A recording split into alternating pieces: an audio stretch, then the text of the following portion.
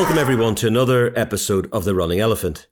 I'm Nigel Sullivan, Bupa's Chief Sustainability and People Officer, and I'm delighted that we're joined by Zoe Vafadari, our Chief Brand Officer, for the first time on The Running Elephant. Welcome, Zoe. Hi, Nigel. Thank you very much for having me. Great to be here. Good to have you. So in today's episode, surprise, surprise, we're going to be talking about Bupa's brand. But first of all, before we get into that, Zoe, you joined Bupa last year. Can you tell us a bit about your career, your background, and how you ended up in the role that you're in now? Yeah, of course. I won't go all the way back to day dot, but fair to say I sort of started my career in marketing, working agency side actually, and originally fresh from uni, working on property brands and restaurant brands and things like that. And then I spent some time in-house, working in the entertainment industry, working on marketing different film releases, which was really interesting because every film's different, every target audience is different. And after doing that for a few years, I then moved into retail and marketing different mobile phones for a European retailer. Very fast-paced, lots of change, really interesting industry. And then following that, I moved on to work for a broadband company. And whilst there, I was head of marketing and then also moved to become director of internal communications and engagement. And then following that, the director of customer experience. It's been great to work across, just so many sectors. And I guess that's what's kept my career quite interesting and varied, and brilliant to now be working in healthcare and 18 months in, still learning. I guess I've picked roles where I think I can add value by finding sort of creative solutions to business problems and interesting ways to talk about those and help people feel really that they understand the business they work for and quite committed to making the most of it. Thanks, Zoe. And what was it that attracted you to Bupa? I think probably three things. The first would be our purpose and the mission. So this sense of, helping people live longer, healthier, happier lives and making a better world. I mean, God, if that's not a reason to get out of bed every morning, I don't know what is. I mean, it's so compelling. And then I think the second would probably be the amazing heritage that Bupa has, a brand that's existed for 75 years, dedicated to looking after people. And that's a wonderful history to build on. And I think that leads to probably the third point, which is our brand potential. We've got 85,000 colleagues that do amazing work, and they've carried us through the pandemic.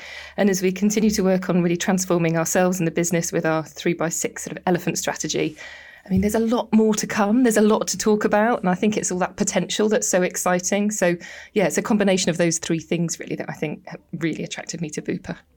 All right. Well, we'll come back to the Bupa brand shortly, but just think about brands in more general. I mean, are there any brands that you particularly admire or think that are doing things well? Yeah, loads. I love this question, but there's so many different answers. Some brands really impress me for different reasons. There are brands who are really great at living their purpose. I think Patagonia's had a lot of news coverage in the last few months for being a brand that does just that, and very dedicated to their mission. There are a few other brands that I think equally are really interesting. There's a lovely chocolate brand from the Netherlands called Tony's Chocolate Only, but they are dedicated to making chocolate 100% slave-free. And I think, it's great to hear about brands that are so dedicated to their purpose and so committed. But then there are others who are committed to making your life easier. And, as a busy full-time working mum, those brands appeal to me too. And whether that's Netflix and their amazing algorithms that serve up exactly what I want to watch in the short window of time I've got, or brands like Fitbit, who can help sort of keep track of whether I'm walking enough in between meetings. And then there are the brands that I think just enhance your life. And actually those are increasingly a bit more experiential, aren't they? But whether that's things like, I've got quite into listening to my podcast recently, and there's a great company or production called the High Performance Podcast, and I quite enjoy listening to their very varied updates. They're quite inspiring, but also brands that are just a bit fun. I think that Specsavers and their hilarious social media posts, sort of not taking themselves too seriously sometimes, is also adds value. So yeah, there are brands doing really interesting things, and I think in different areas they appeal for different reasons. But it's important to have a personality and a sense of humour. Important to inspire people. Important to remember we're here to try and make lives easier for our customers. And that, we've got a purpose and a mission to deliver as well. So kind of looking at all those brands for a bit of inspiration ourselves and what bits we might take. Yeah, I was doing a little bit of my own research, Zoe, just into different brands. And, you Google like top brands, you keep getting Apple, Nike, interesting, IKEA come up consistently. I wasn't expecting that. You sort of expect the usual suspects, Amazon and all the rest of it. But it was interesting. I looked at the Forbes top 100 brands. Well, let's start with top 50. There are no healthcare brands there whatsoever. There are very few, what I call corporate sort of B2B, business to business brands. There's IBM, Oracle, Cisco, people like that in the tech space. There's two financial services, Bank of America and Chase, and that's it. And I looked at the top 100 then. So you went on, and still again, it's Pepsi, Gucci, Amex.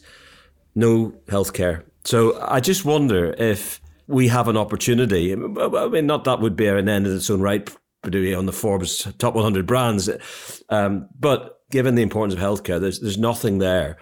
Do you think that matters in terms of our brand and where it sits, either as a corporate brand, a consumer brand, whatever? What do you think about that?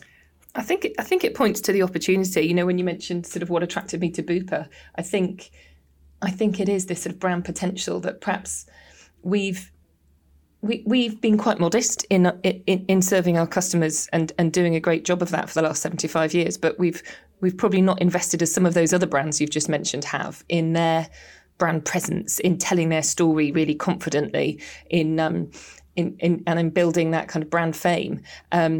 And there's a massive opportunity for us to do that. And I think that's for commercial benefit, but that's also builds kind of colleague pride as well and customer pride, and sort of reinforces that they've made the right decision. I think it's really interesting that perhaps we've been very focused on delivering for our customers, but we've sort of perhaps been remiss in not talking about that more confidently and more overtly, and really focus on building that brand. We've got great heritage, but there is a lot more potential. Again, I agree with you. There's one thing to have the communication and all that sort of stuff, and people often think of that. I think if you're like me, a novice in this space, not an expert in this space, but what a brand identity in terms of its image, its consistency, that it's genuine and stuff like that it stands out from other brands, seems to me fit very much with Bupa, in terms of we are unique, and therefore you would imagine our brand identity would sit well with the kind of characteristics you would expect, of a brand with a really great identity. I don't know if you agree with that. Yeah, I think it's interesting. When I joined 18 months ago, we also went through a phase of redesigning our values from sort of 7, I think it was, down to 3. And I'm sure nearly every single colleague now knows that those are brave, caring and responsible. But to have that clarity of sense of self, I think is really helpful in terms of then going on to decide, well, what are the kind of decisions we take as a brand going forward? Where do we show up and how do we behave? And all of those examples become brand building moments. And I think there's just much more that we can do to point to people to say, look, this is how we show up. So whether that might be an example of how we have supported our colleagues in Poland whilst they've been dealing with the vast amount of Ukrainian refugees who've arrived in Poland in the last year, we've absolutely, shown up as a brand that looks after its people and its customers. And so there are more and more examples of that, I guess is what I'm saying. And I think we should be more confident in how we talk about ourselves, like some of those brands you've listed, and start to get the credit for it. Yeah, and the genuine piece for me, obviously sustainability is very close to my heart, as you know, and close to my job title. So one of the learning journeys I've been on is people respect a brand sometimes for maybe what you're not doing, or your honesty about what's working and what's not working. And that applies to some of the really great brands in sustainability, some of the consumer brands, where it's really difficult for some of these consumer goods brands, not mention the names, but it's hard for them not to produce plastic bottles or packaging, or it's not easy to deliver your business model, and IKEA is a good example as well. Actually, I talked to Pia about that a couple of podcasts ago, and I think that honesty and genuineness, I think it's more than a logo. Do you agree with that? Definitely. And sustainability is a brilliant example of this. It starts with pride. Brand starts there, and it's about giving our colleagues and customers reasons to feel really proud they chose us. It's an active choice. We need to kind of reward that choice with examples that constantly prove they've made the right decision. And our commitment to sustainability and the strategy that we launched just in November is a really good example of that. We want to give people reasons to go home, talk about us, and generate advocacy and genuine fans. I guess that's a extreme version, but you want your people and your customers to feel that they've found a like-minded partner in us, and that they want to talk about that, and that they see us demonstrating the like-minded thinking. I guess that can only really work well if we really live up to what we promise. And so making commitments, particularly with sustainability, but with customer experience too, and other aspects of our business, just really making sure that we meet or surpass expectations in terms of what we've promised we'll do. Well, why don't we let's pick up on that? Why don't we dive into the sustainability film? So, I think hopefully everybody's seen it or heard, but maybe just to give you a little reminder here of what we recently released. We've taken on the planet as our newest patient, treating it with the same care and compassion we treat you with. Because if the planet lives a healthy life, we all can too.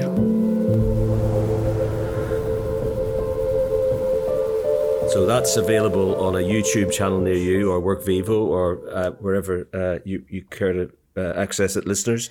On that, it's a very powerful film, Zoe. What I mean, do you want to say a bit about, like, maybe what you were thinking about, and we obviously had some people working with us on it, and maybe some of what's behind it, really, in terms of how we were trying to deliver the message as well, as an image and as a message, as a brand, but also some of the behind the scenes stuff as well is quite interesting. Yeah, no, happily. So I guess it started sort of back in, I think probably around last Easter time, where we were, really all talking about our commitments to sustainability and that strategy, but also finding it hard to find a way to synthesize that into a really pithy set of words. Like, how do we tell people what we mean? What does it mean to us in a nutshell? Our commitments to sustainability, and so we briefed a couple of different agencies, and one came back, and it was their sort of take on things, which was, we're a healthcare business. Let's take on the planet as a patient, and let's treat it like we would, one of our customers or residents, and really make sure that we're giving it the same care and level of support. And I would just love that angle, and I think it also meant that, it was a real niche opportunity for us, because not every business, although many are interested in sustainability, is able to make that sort of claim about taking on the planet as a patient and treating it with care. And as the years gone on, we've talked even more with our colleagues in clinical about that kind of intersection between human health and planet health, and why it's so important for us to look after the planet, and because in turn, that's going to help customers and patients too, and keep them healthy. So that's sort of how I guess the thinking originated. And then we started to talk with that agency. They're called AMV BBDO. Lots of initials there.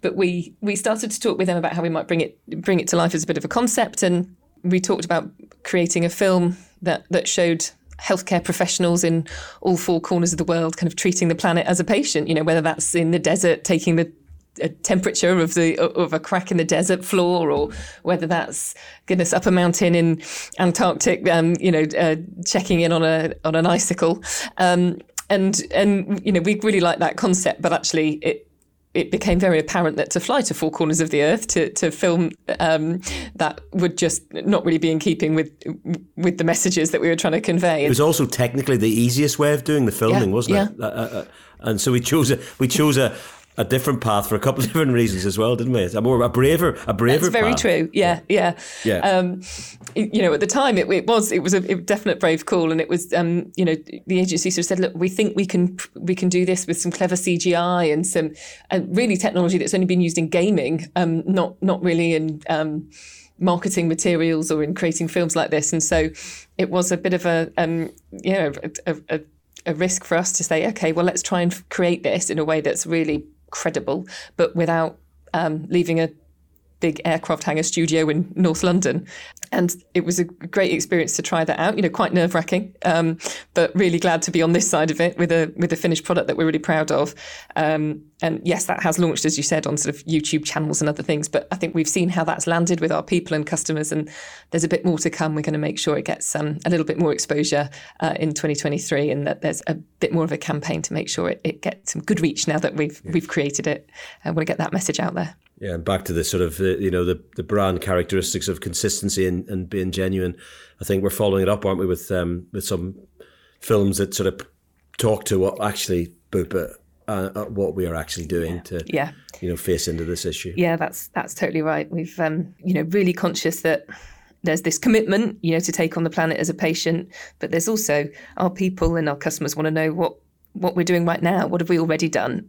There's a great campaign coming where we've collected those sort of examples of progress from right across the Bupa globe, and it's going to be wrapped up in a series called Mission Sustainable Health. So a lot to look out for, and a lot in terms of detail about not just what we're going to do, but what we're already doing to try and meet our commitments. Good. Well, I'm sure people will enjoy those as they get released. Just switching into another example, Bupa's brand, probably more historically, certainly before I joined the company, what I sort of often associated with Bupa as a sort of someone living in the UK was with sport and health, vitality, sport. One of the things that makes me extremely proud this year is how we've extended this with the Paralympics partnerships around the world. It might not be something people know that much about outside their own countries, but it'd be great to just hear what and why on that side, and what we're trying to do from a brand situation with those partnerships. Yeah, I totally agree. I think it's a really big point of pride that we've been able to extend the partnerships that existed. So we are official healthcare partners to the Paralympic teams in Spain, Poland and Chile. And then this year we added the UK and most recently Australia to that mix as well. So we're now official healthcare partner to 5 different Paralympic teams around the world.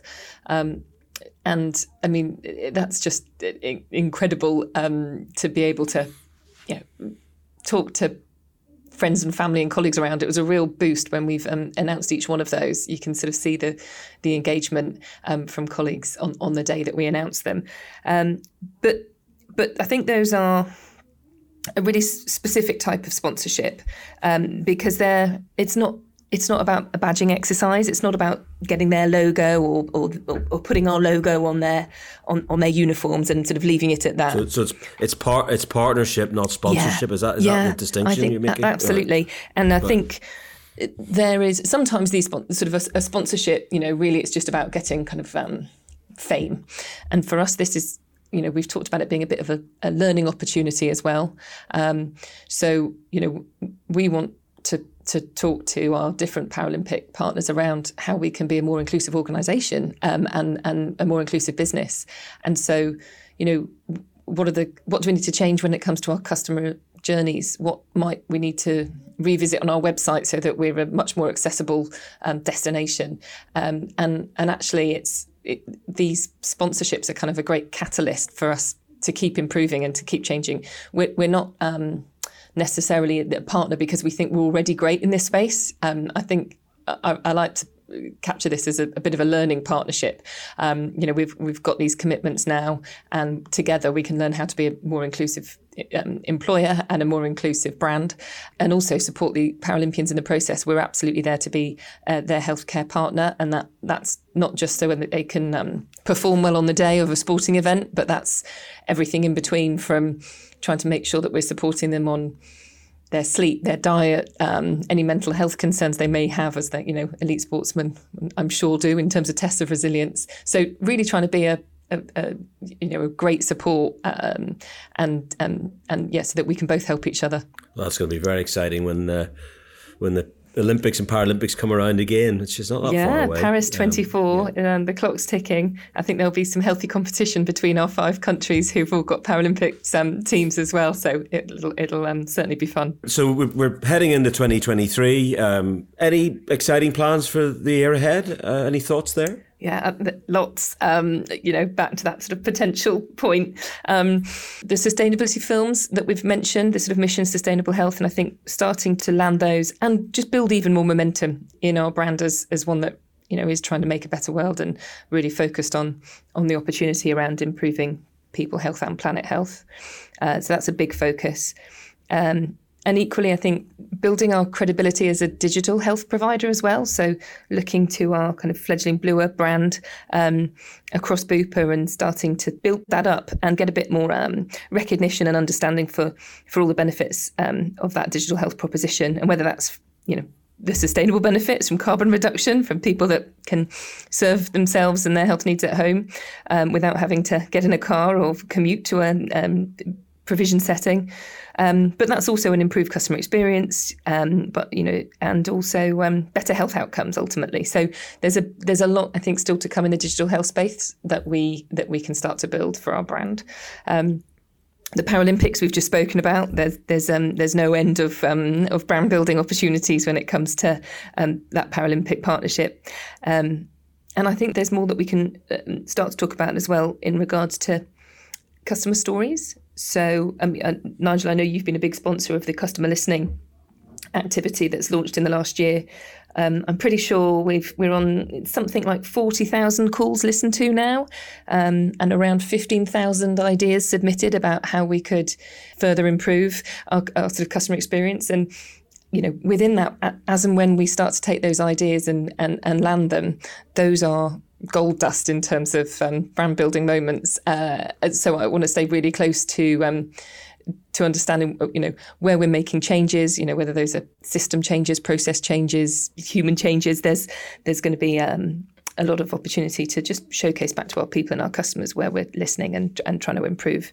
That's just a starter for 10, scratch the surface. But I think there's certainly a lot that we can talk about. And that's the beauty of this place. There's so much work underway, and there's gold dust all over the place. So lots of great storytelling opportunities. But I think those are the big buckets for us. Great, and lots to look forward to. And for all our listeners, I mean, we're all part of the brand ourselves, so we carry that brand with us in how we behave every day, how we show up. So we're all part of it. It's not just down to Zoe and the teams to do that. I think that's pretty much us at time, Zoe. Everybody, thanks for listening. And Zoe, thanks for joining The Running Elephant. Oh, it's been great. Thanks for having me. Thanks, everybody, for listening. I hope you've enjoyed this episode. As usual, if you want to get in touch, if you have any questions or comments, please drop us a line at runningelephant@bupa.com.